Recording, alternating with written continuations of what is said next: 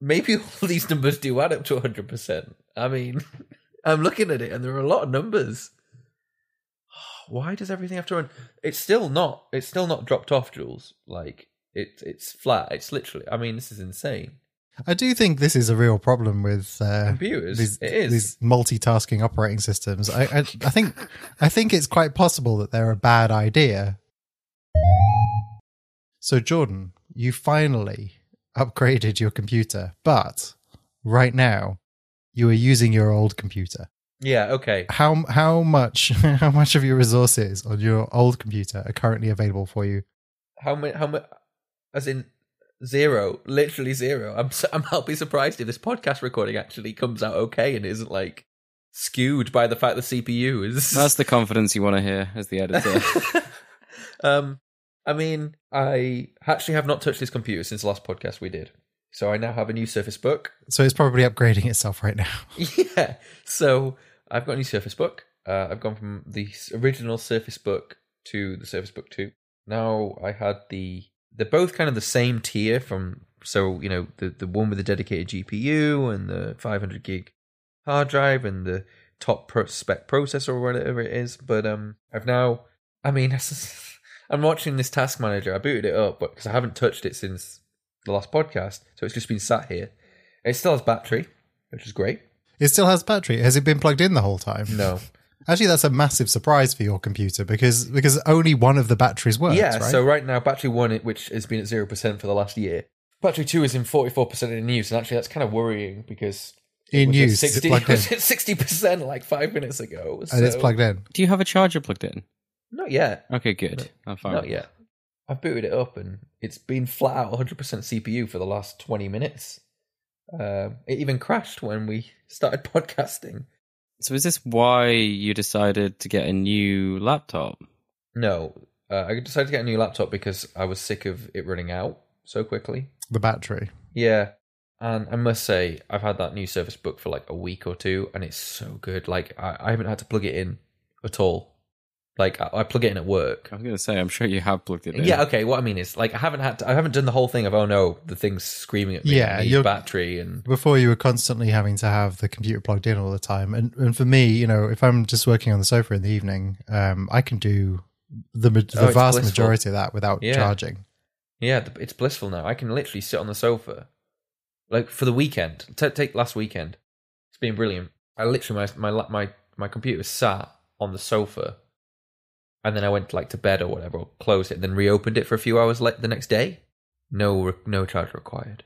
I mean, it doesn't get better than that. Yeah, it's just that's exactly what it's just what you expect from a computer. Yeah, basically. It's like one of the benefits. I was like, oh yes, I'm getting a new Surface Book. That means I've got a new Surface Book charger, which means I can have one always plugged in downstairs, and I've not needed it. Yeah, I've got battery, so it's like. So your computer, your old computer right now, yeah. the one that you're currently using, yeah, it is what, flat out CPU? It has been. In fact, I'm also we'll put in the show notes the CPU graph. Interestingly, so a lot of the stuff that runs on here, and this really is the kind of state of computers today, isn't it? Like a lot of this stuff is running like JavaScript-y Node stuff, which isn't really optimized for I mean CPU use. I've got to admit, it's not that Node is a bad product. It's just it's so friendly for developers. It's super friendly for developers. That's the thing. It's embedded in Adobe Creative Cloud. Yeah, I mean they could at least hide the process. Yeah, I'm doing my best to not keep it lean, and it's like I actually Googled how to disable it at Node.js through the Adobe installation on my new computer because I was like I want to not have it. And if you rename the Node.exe file in wherever Adobe is, apparently it doesn't break it. So it's to do with the updater. It's Creative. Yeah, it's the Creative Cloud executable, which I think we've mentioned this once or twice before. The Adobe software on Windows in particular, I'm not sure what it's like on a Mac. It's so bad. It's so bad. I mean, I was literally going to say I'd like to think I'm open-minded about software, and come on. I like to think. Yeah. You try. You'll try. You're not too particular. Yeah. Yeah. I'm not too opinionated. But honestly, this going back to your point about like multi-process operating systems, and I mean, the reason things are so bad is because developers just want to ship the features, and it's easier to do it in a high-level language. Everyone thinks that their updater is like their most important updater and needs to run all the time, right? So on my machine, like I've got a Firefox updater, I've got a Chromium updater, I've got an Edge updater, I've got the worst one, which is the Adobe updater. I've got Office Click to Run. Yeah, Office is Click to Running. Oh, and right now I can see 5 dev-env processes, and I'm like, what? Really?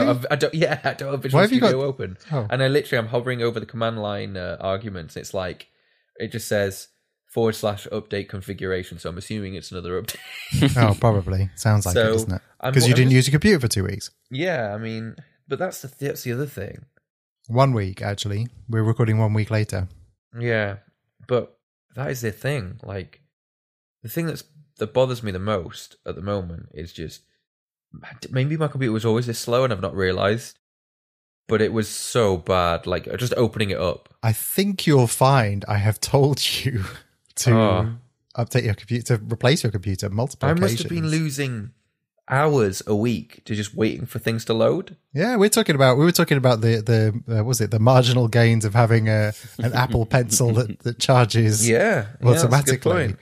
And here you are with a computer that's running Node to update Creative Cloud in the background. And how often do you open Adobe?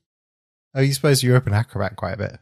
Yeah, but that's because I just want to look at PDFs in a decent PDF viewer. So, like, decent is a relative. Yeah, I mean that's okay. I have to say, like, ignoring the performance side of and the fact that there's all these processes running of Node, like, you know, the fact that Slack uses basically my entire 40 gig of memory on my iMac, but I think the worst, like, and the most annoying thing for me is that I really value a native application, especially on like a platform such as the Mac, which is a platform that I can run Electron apps on, Node-based apps on. And I think like the Creative Cloud app is just an example of that, where you can just tell, you just have the feeling, and you're just like, this is not a native application.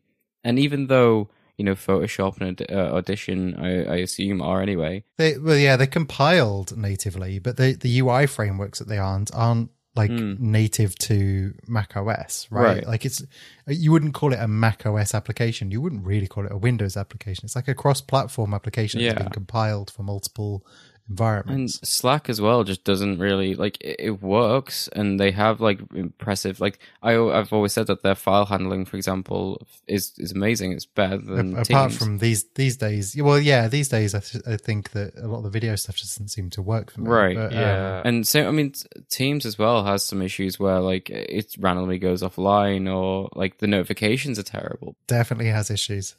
Teams is the worst for it. I tell you what I did yesterday. And it was so bad. I was writing an email in Outlook on my computer, and I wanted to get an image from my phone to the computer so I could like copy. So you Teams it to embedded. yourself. Well, yeah. So I Teamsed it to myself, right?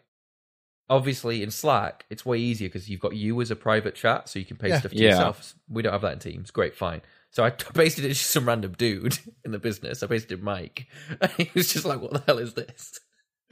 And did you try and use your clipboard to copy it out though, John? Because 99% of the time I right click. It doesn't work. It doesn't work. What happens is I right clicked copy image and copied it into the email, which in Slack works. You know, it embeds the image rather than as an attachment. From Teams, it just makes a big blank white space. Yeah, it was just a white space. I don't understand where this white space comes from. Neither. Because I paste it into like OneNote, I paste it into Outlook. It just doesn't Slack. Yeah.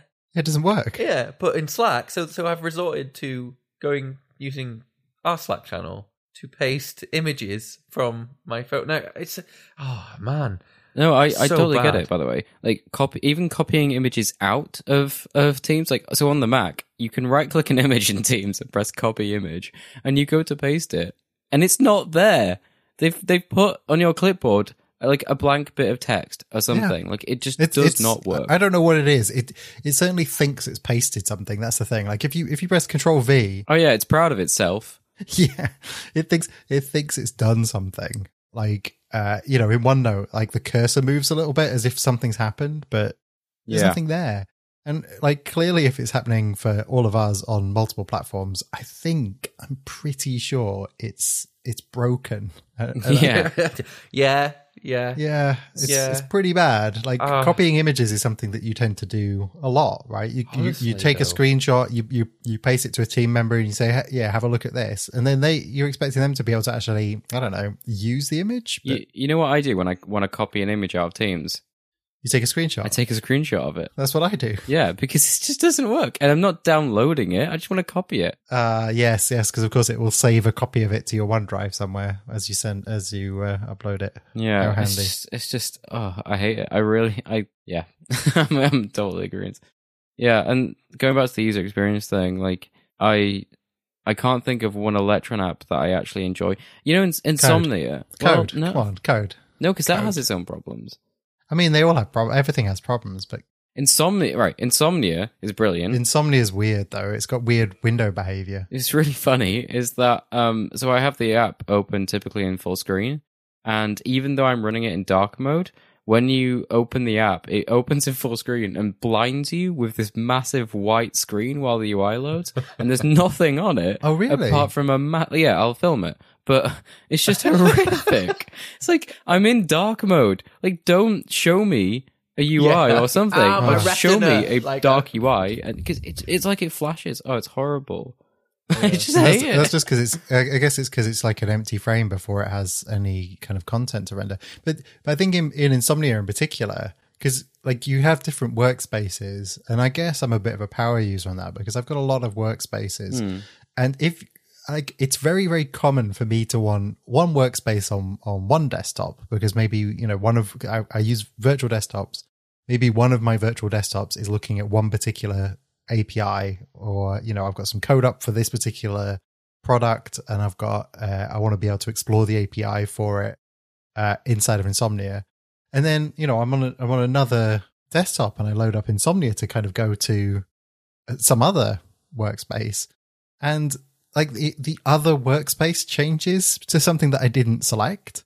So when I go back to the other screen, it's got like a completely different workspace on it. And it wasn't one I selected. I don't know why. And then sometimes on more than one occasion, I've had it where the window is in the taskbar and the task switcher can see it. Like if you do like a Windows tab, you can see it. But you can't actually see the window anywhere on the screen. I don't really understand like what they've done.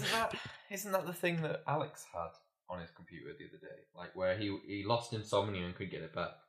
I think this just happens on Insomnia, but I think it goes to show that like the windowing behavior of Electron apps is just different depending on the application. My favorite of the bunch is by far Visual Studio Code. Visual Studio Code works really well for that kind of thing. And, you know, I think I would say that Insomnia is probably one of the worst behaved. But what really winds me up is the fact that even, you know, I say even, this is a surprise, but a company like Microsoft who has multiple applications built using Electron, your Visual Studio Code, dark mode, themes, it's glorious, it's beautiful, you know, the title bar works really well, everything's just great. And then you got something like Azure Storage Explorer, where the dark mode just shows this white strip where the menu bar is all the time. Like, let me hide the menu bar or make it dark or something. Yeah. Like, what's the point in a dark mode if if the menu bar is like bright white? Like this, it's too bright. I think that's the danger, though, isn't it? So, like we just talked about multi-process operating systems, and because there's these high-level systems, because people have abstracted away all the complexity of creating these native-looking apps without having to be native. Yeah, so the application's doing more work. So right? I think part of that Insomnia Flash is just that they don't have a pre-loading screen. Something that our application as our company does is when it loads, it actually just shows you a basic loading screen in HTML and CSS, because I know that is going to get there before the actual application gets rendered. Sure. Yeah. And like I think like people running Electron apps, they just go, oh, it's running locally and the files are close. It'll be instantly like up, right? And it's not. Like Insomnia flashes white for a good few seconds for me. All they need to do is just before their actual main application's rendered in JavaScript is just you need a faster computer then. That's basically, that's what it is. You need a fast Isn't computer. this on your iMacs, though? It is. Yeah, no, that's it. Yeah, well, you need a fast computer because, it needs to be fast enough to not see that white screen, it needs to load. No, it's not, because I can do it in the browser where it's downloading files from the web, and I just have a preloading screen that's not based on JavaScript. And I don't think the Electron apps encourage people to care about these things because they think it's all taken care of for them, and it's just not. It's just absolutely not. I'm not really sure what Electron really encourages anybody to do, other than just create crap. Use web stuff. Yeah, exactly. Like people, I mean, I've done it. Like I've written an Electron application in, JavaScript and React, right? And I think that the combination of them, just basically people expect that, I put in a HTML file, which Electron, you do that in Electron, and you have a React application in a JavaScript file, and you say, hey, render into this file or this document, and it's supposed to just load. But there's a difference between loading, the time difference between loading the HTML document and the JavaScript application actually getting to render is the problem here. That, depending on your application size, which I assume Insomnia is a fairly sized application, does actually make a difference. Yeah, I just think I don't think it's particularly good performance. It's not that big. I mean, it's like, it's about 100 meg, is it? I don't know. I don't. I mean, in terms of like JavaScript size, though, like who knows? Like who knows what they're doing as well before they actually do render an application? We don't have the source code to tell, but it's causing a problem. I think the source code is actually available on GitHub, but who knows? I don't know. But I mean, I'm being a bit harsh. Like, I think the thing that it has done is allowed more apps to be created that are good. Like, even though Insomnia is like an Electron app, it's still a really good application. So I'm being kind of a bit harsh I really like the way it works. And VS Code and, Slack and whatever, I think... Yeah, they are, but they do lead to these problems that we're complaining about with the CPU problems, the memory problems, and the just general non-native feeling that is actually really infuriating as someone who really enjoys their own platform. When you download a file in Teams, when you hit that download button... Or spacebar, apparently, which is a random thing. Yeah. When I hit download in Teams, it runs my CPU at 100%, and after about 10 minutes, it might have downloaded the 5KB file into my downloads folder. It's ridiculous. Yeah, it's pretty bad. Oh man.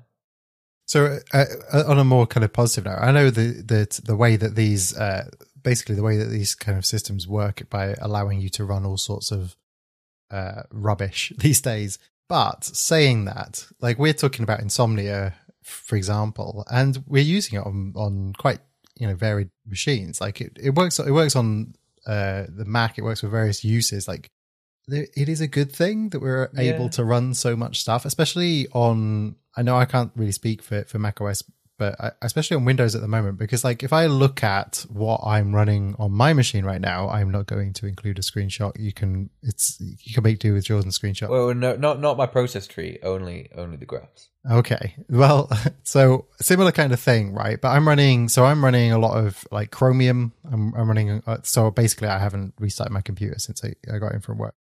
I'm running a lot of Chromium right now. I'm running a lot of PowerShell. I'm running quite a lot of Bash, actually, a surprising amount of Bash.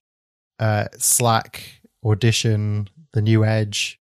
There's a lot of varied tools and applications that I am able to run on this computer without it being too taxed, because my CPU usage is significantly lower than yours right now, Jordan. In particular, I think being able to run the kind of the Linux stuff as well, and while we don't have access to WSL2 right now, I know it's coming. It is good, like being able to run this stuff. Like I know we like to complain, but having these cross-platform applications, having arguably a really good time in terms of browsers and browser technology right now is really beneficial for us as developers to be able to have access to all this stuff. Because it wasn't that long ago that our computers weren't able, well, were like Jordan's, like unable to run a few applications. Right now, I'm unable to run a snipping tool. What's your idle CPU at? My idle CPU is at 100% right now, so... No, that can't be right. I mean, it's not, my computer's not doing anything. I've got another screenshot for you. Hold on. Oh, okay. This one, I'm fine with you putting in the show notes. By the way. Oh no! I've hit the email button in Snipping Tool by accident. Oh no! God. Oh no! Oh, give us a. Was it loading Outlook? It's trying to, but it's probably going to fail. Does that mean your email's going to start syncing again from a week ago? No, I didn't want Outlook to open. No. So my computer's sitting about 20% right now, which is a little bit higher than it would if I was doing nothing. Yeah. 10% of that is Adobe Audition cc.exe with spaces in the executable name, like Adobe space Audition space cc.exe.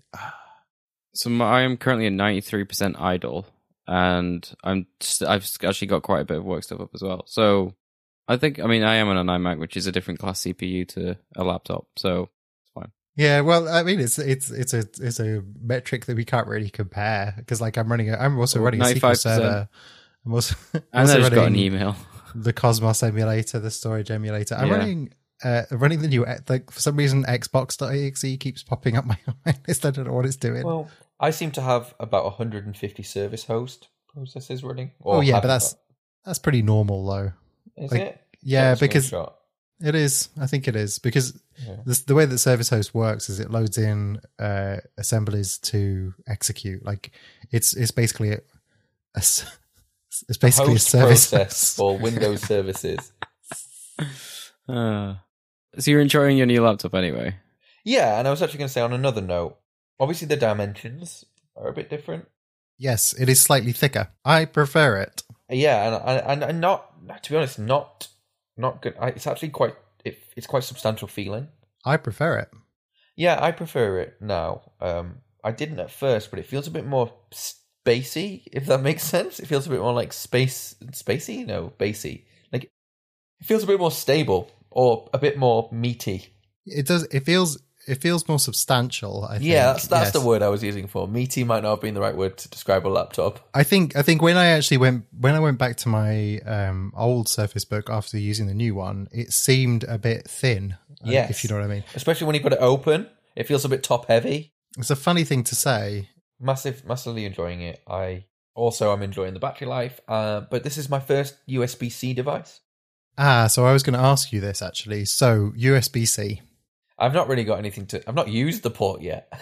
Yeah, I was going to ask. I was going to say, have you used it for anything? Like, no. You tried a USB-C adapter, yeah. Yeah. I tried that HDMI adapter, but it was a bit crap. Yeah, like mucho crap. Yeah, I bought it from Amazon and it was cheap. I just because I basically I gave it to you because it's crap. Yeah. Thanks for that. You can charge it, right? From I mean, I tried. Want to. I tried. I don't think it charged. It basically, I read online that you can charge. Well, put it this way: I plugged it into one. I think I plugged it into Andrew's USB-C because he's the man for USB-C cables. I borrowed multiple USB-C cables off him so far this week. Yep. And it's only Tuesday, but I plugged mine into, I think it was Andrew's, and it basically said, you know how Windows says like the percentage of the battery and then it says plugged in, not charging. It basically said that. Yeah. It has to. It's amazing how big the charger is for the Surface Book 2. It's massive. It's substantial. It is larger, yes. But it's substantial. Is it majestic? No, I don't mean in terms of size. I don't mean in terms of size as in, like, it is a much bigger charger, but I mean, I'm talking about how much, how many amps. What is it? What is it then? I don't know. You're the electronics expert. I wouldn't go that far, but I mean, we'll do this in watts. But I believe a MacBook charger. Which MacBook? Just the one you have, the MacBook Pro charger. The 13-inch MacBook Pro. Yeah, I think it's about 90 watts. Nope. No, 100. That was a weird noise. I think the 13-inch MacBook Pros are I think they're 65, and the 15 inches are 85, and I think the Airs used to be, I'm not sure what they are now, 45. Okay, interesting, because the Surface Book charger that I have is the one from my original one is something like 90 watts, I think, or between 90 and 100 watts, but not which I thought it's quite a lot. It's quite a bit. It's quite beefy. I mean, it's compact, and it's about, I think it delivers something like 4.2, 4.5 amps at 18 volts or something. How do I find out? I'm looking at this charger. The charger. Yeah. Yeah. So it shouldn't say the watts, but in fact, hang on. I'm moving. Here we go. So there's some fine print on the charger. You know, the bit where it says Windows with the Windows label, and there's a CE mark on it. And then in the very fine print, it should say output, or it should say input, and that'll be the 100 volts, 100 to 240 100 volts. to 240 volts. Yeah, and then the line under that will say 15 volt at 6.3 amps, right? Correct. And the other Surface charger uses, I think it's the same voltage, but it's like 4 amps or something like that. So it's quite a bit different. But basically, the Surface Book 2... Oh, I thought you were looking at the old one right now to compare. No, I'm plugged into the big one. Oh, so we're both looking at exactly the same thing? Yeah. Oh, well, that's just great. But this one is 120 watts, I think, which, believe it or not, I'm told that if you use a charger under 100 watts, or for the Surface Book 2, it might say plugged in and not charging. It won't have enough power to charge the battery and run the laptop at the same time. That's right, yeah. So I've got the Surface Go charger that I use in the office. You shouldn't use that with your Surface Book. Well, I mean, I don't. I use it for my Surface Go, but we've tried plugging it into a Surface Book, and it says it's plugged in and not charging. Yeah, because it's a little Diddy charger, isn't it? It is a little Diddy charger. Yeah. I've once tried to charge my MacBook Pro from a 30-watt charger, and it apparently charged, but it depleted very quickly. So it's that doesn't sound good for your battery. Right. Like, it's kind of like, yes, it had full charge, but it just wasn't right. I mean, is there such thing as bad quality electricity? It did, yeah. The electricity was, instead of it was like not premium unleaded. It was right. Like, yeah. Yeah. But I mean, charging the iPad from a 30-watt plug is great. Speaking of that, right? Actually, something I've noticed on my Surface Book 2 is it doesn't tell me how long is remaining on the battery when I hover over it. Does yours do this? Hover over it or click on it? Both.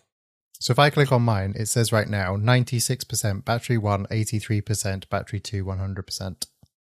Is that just like a setting or something that you say, show me the remaining time? My current Surface Book, the one that I've got, if I unplug it, it was like 43 minutes remaining and 30 minutes remaining on battery. Time. Didn't Apple remove this as well from their OSs?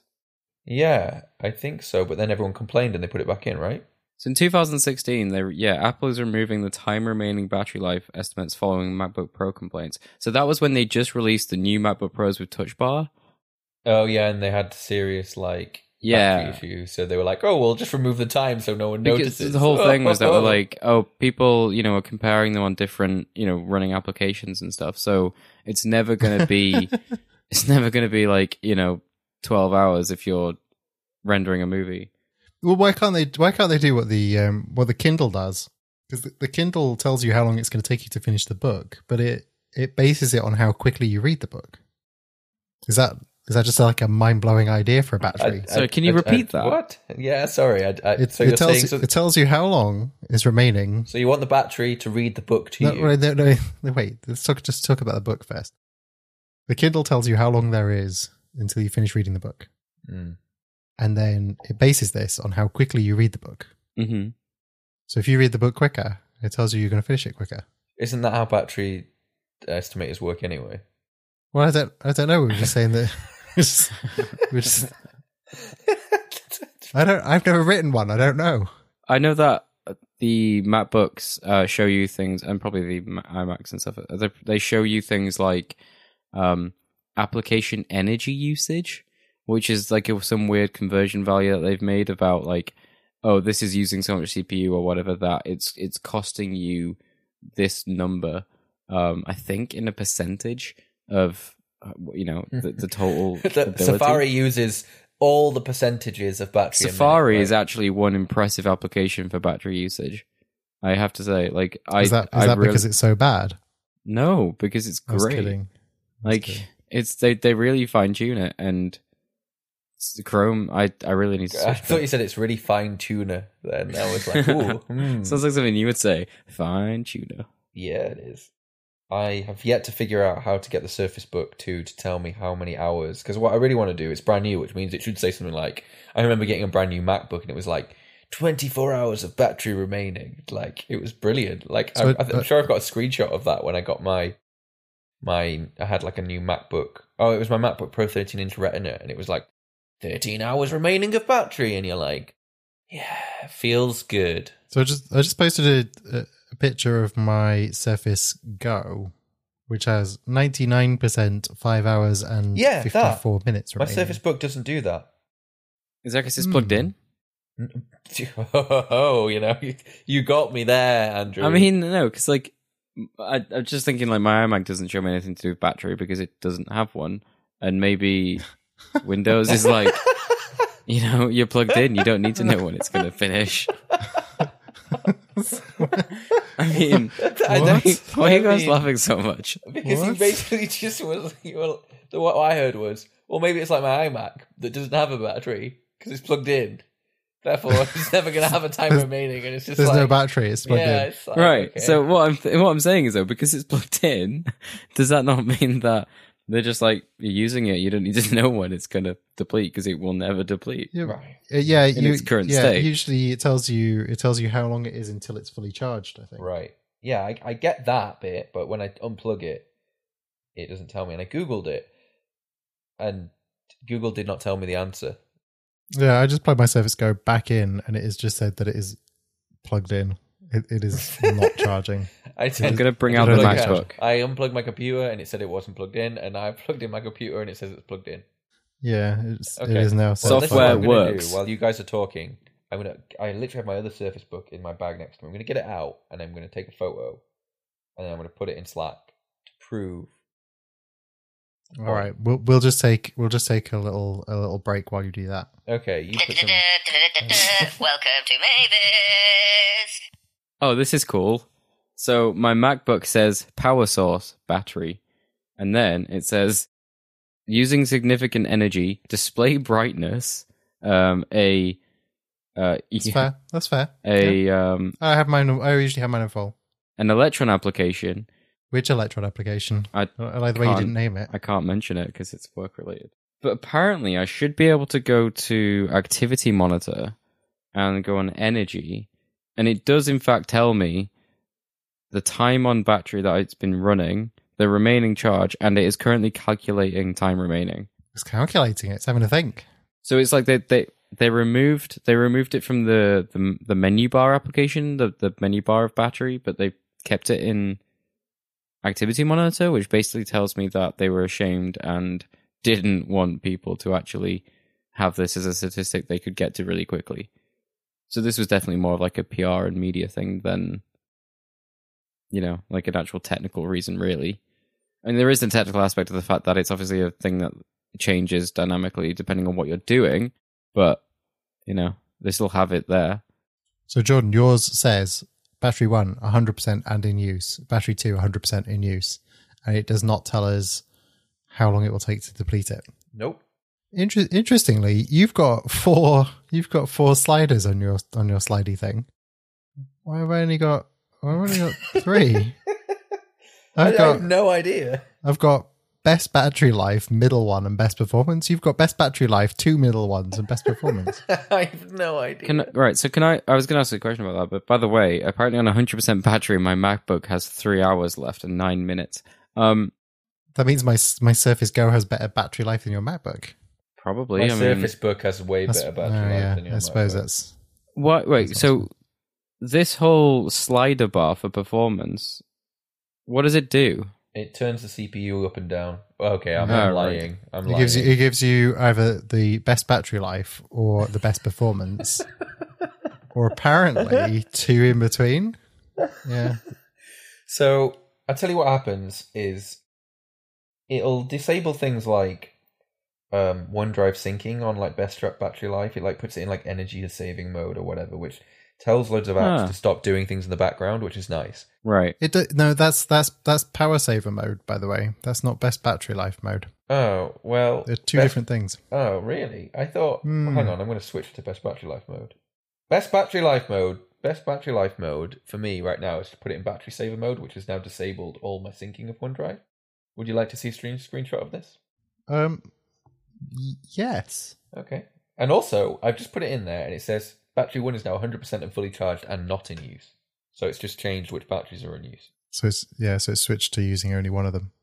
Oh, but then but it's also reduced from the brightness of my machine. Oh, look, both batteries are in use now. Hang on. 2 snipping tool. This is really great podcasting, guys. Is it? No. That was the sarcasm. No, I think this is really nice. It's kind of like Let Our Hair Down podcast episode. It's because it's... if you have hair. Oh. Only you do. So it's because it's it's an evening recording. I think the last evening recording ended up in the same disarray, really. You know what? It is fun, though. Nice it does feel fun.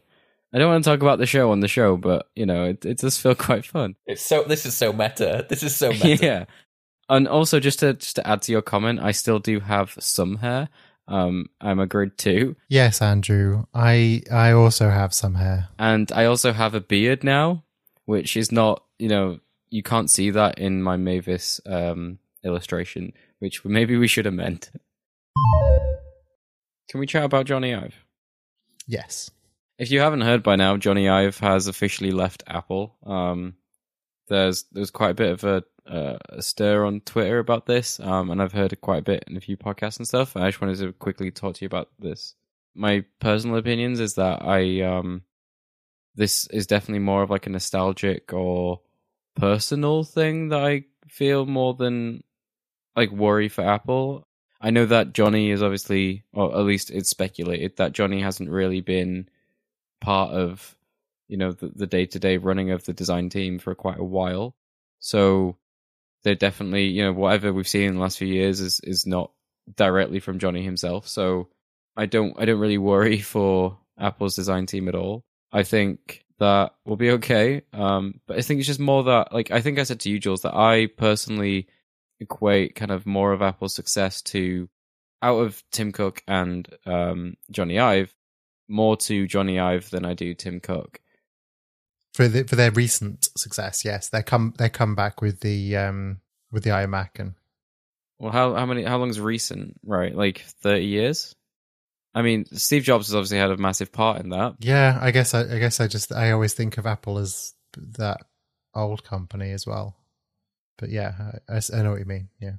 Yeah, I mean, I think obviously Johnny Ive was responsible for the initial iMac design that kind of brought them back, and the iPod as well, which was revolutionary for them, and then the iPhone, which was crazy for them. So even though Steve Jobs was part of that, I think Tim Cook, out of Tim Cook and Johnny Ive, even though Tim Cook probably did a lot on the logistics and kind of operations side, Yeah, sure. But I think, Tim's never going to go down as being like as iconic as Johnny is. I think there's probably a lot of untold history there, though. Like, Tim Cook has been at Apple a long time. And yeah. I read somewhere that there's a bit more to it. I'm not sure if you read the article about Johnny Ive not seeing eye to eye with Tim's way of working. I read, Tim Cook kind of replied to the journalist to say it's completely untrue, but you've got to wonder. I mean, they would, and you've got to wonder. Like, apparently, when Steve passed away and it moved over to Tim Cook, the company became more about the operations than the design, is what I was reading, and that might be true. You can understand that being a thing, but also companies evolve over time. Different people have different kind of views of what's going on, and I would always kind of assume that if people say, "Oh, look, everything is kind of going more the way of the operations folk," people will see that, and that'll just end up being a what do they call it? The snowball effect, I guess, where it just gets more and more so, and it kind of confirms it. But I do think that it's clear that Johnny hasn't been involved in the same way as he used to be, and it's also clear that Tim isn't involved in the way that Steve was, because you often see, you used to see Steve really go on about those tiny little details in the same way that you could imagine him and Johnny there, like, working on them together. Mm-hmm. And you don't really see that with Tim. But out of the newer devices, do you think that maybe the Apple Watch was one that Tim had more of a part to play? Didn't I read that was his product? Like, that was his thing.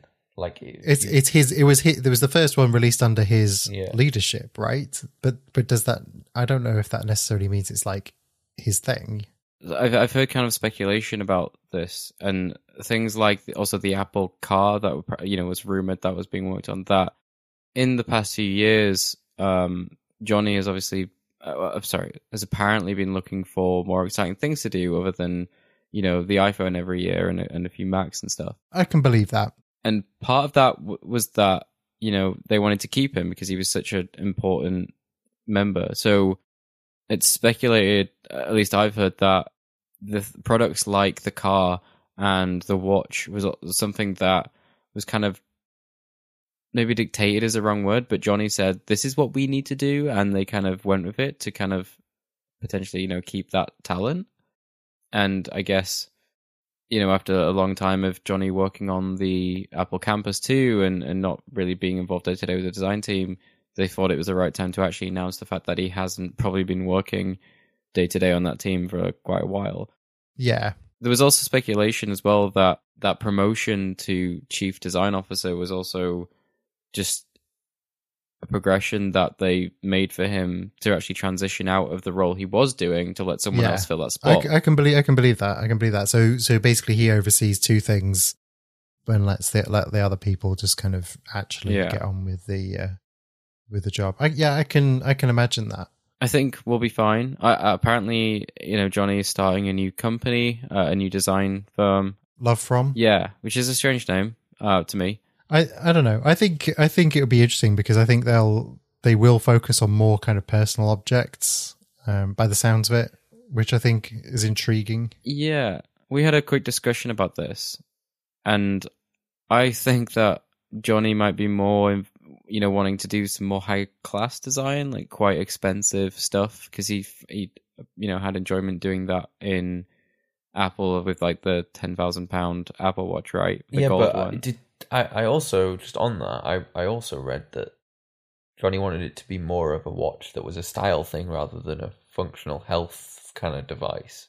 Yeah, I think that was definitely apparent though when they were in the initial release of the watch. Like, they thought it was, because it's something that people wear every day, they're going to have to be, they're going to have to care so much about what it looks like. And really, the utility of it kind of outshowed the fashion side of it. So they do a fair bit in the fashion side. They have, at least at the start, they had, the £10,000 gold one. They had the ceramic one. Oh, that ceramic one was absolutely gorgeous, wasn't it? I love the ceramic one. The ceramic one. But then that was a bunch of mumbling. But then, they I think they transitioned out of that. So yeah, I think I think it phased out of that because the utility side of it kind of showed them up in the fashion side, which is when they started outsourcing things like the bands to Hermes is the fashion brand. Hermes. Not Hermes, the delivery service. Like I said, I think it's more, for me at least, it's more of a nostalgic kind of personal End side. of the time. Yeah, but I think we'll be fine. But you don't really hear much about Johnny Ive. Like, it's like, well, I think that's the thing, isn't it? I'd say there's one thing that I would like to thank Johnny for if this was him. I hope being British. No, that switch on the side of the iPhone. Oh yeah, that just great. Love it. Well done, Johnny. Round of applause. Thanks for listening to episode 39 of the Mavis Podcast. You can find the show notes for today's episode by going to mavispodcast.com/39. You can tweet us your questions for the show at Mavis Podcast on Twitter. And finally, you can find me on Twitter at Andrew Hathaway. Julian on Twitter at JulianK, and Jordan is at JordanIsOnFire.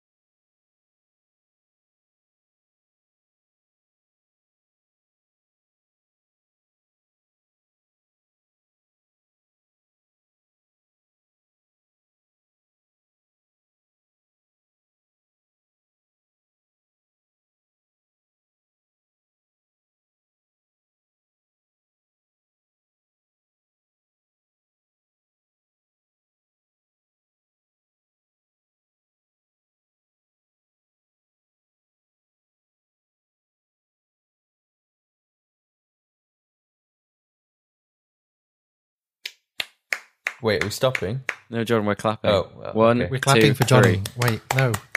Stop. No, Stop. We do a 5, 4, 3, 2, 1. A clap for Johnny. A clap for Johnny, and then we'll. So that's on 0, right? 5, 4, 3, 2, 1. No, what you would do be 0? 5, 4, 3, 2, 4, 1. 3, 2, 1, clap. And then you clap, but you can do it in a way that you can knock out the 1. Okay. You can cut out the 1, right? Yeah. 5, 4, 3, 2, 1, clap.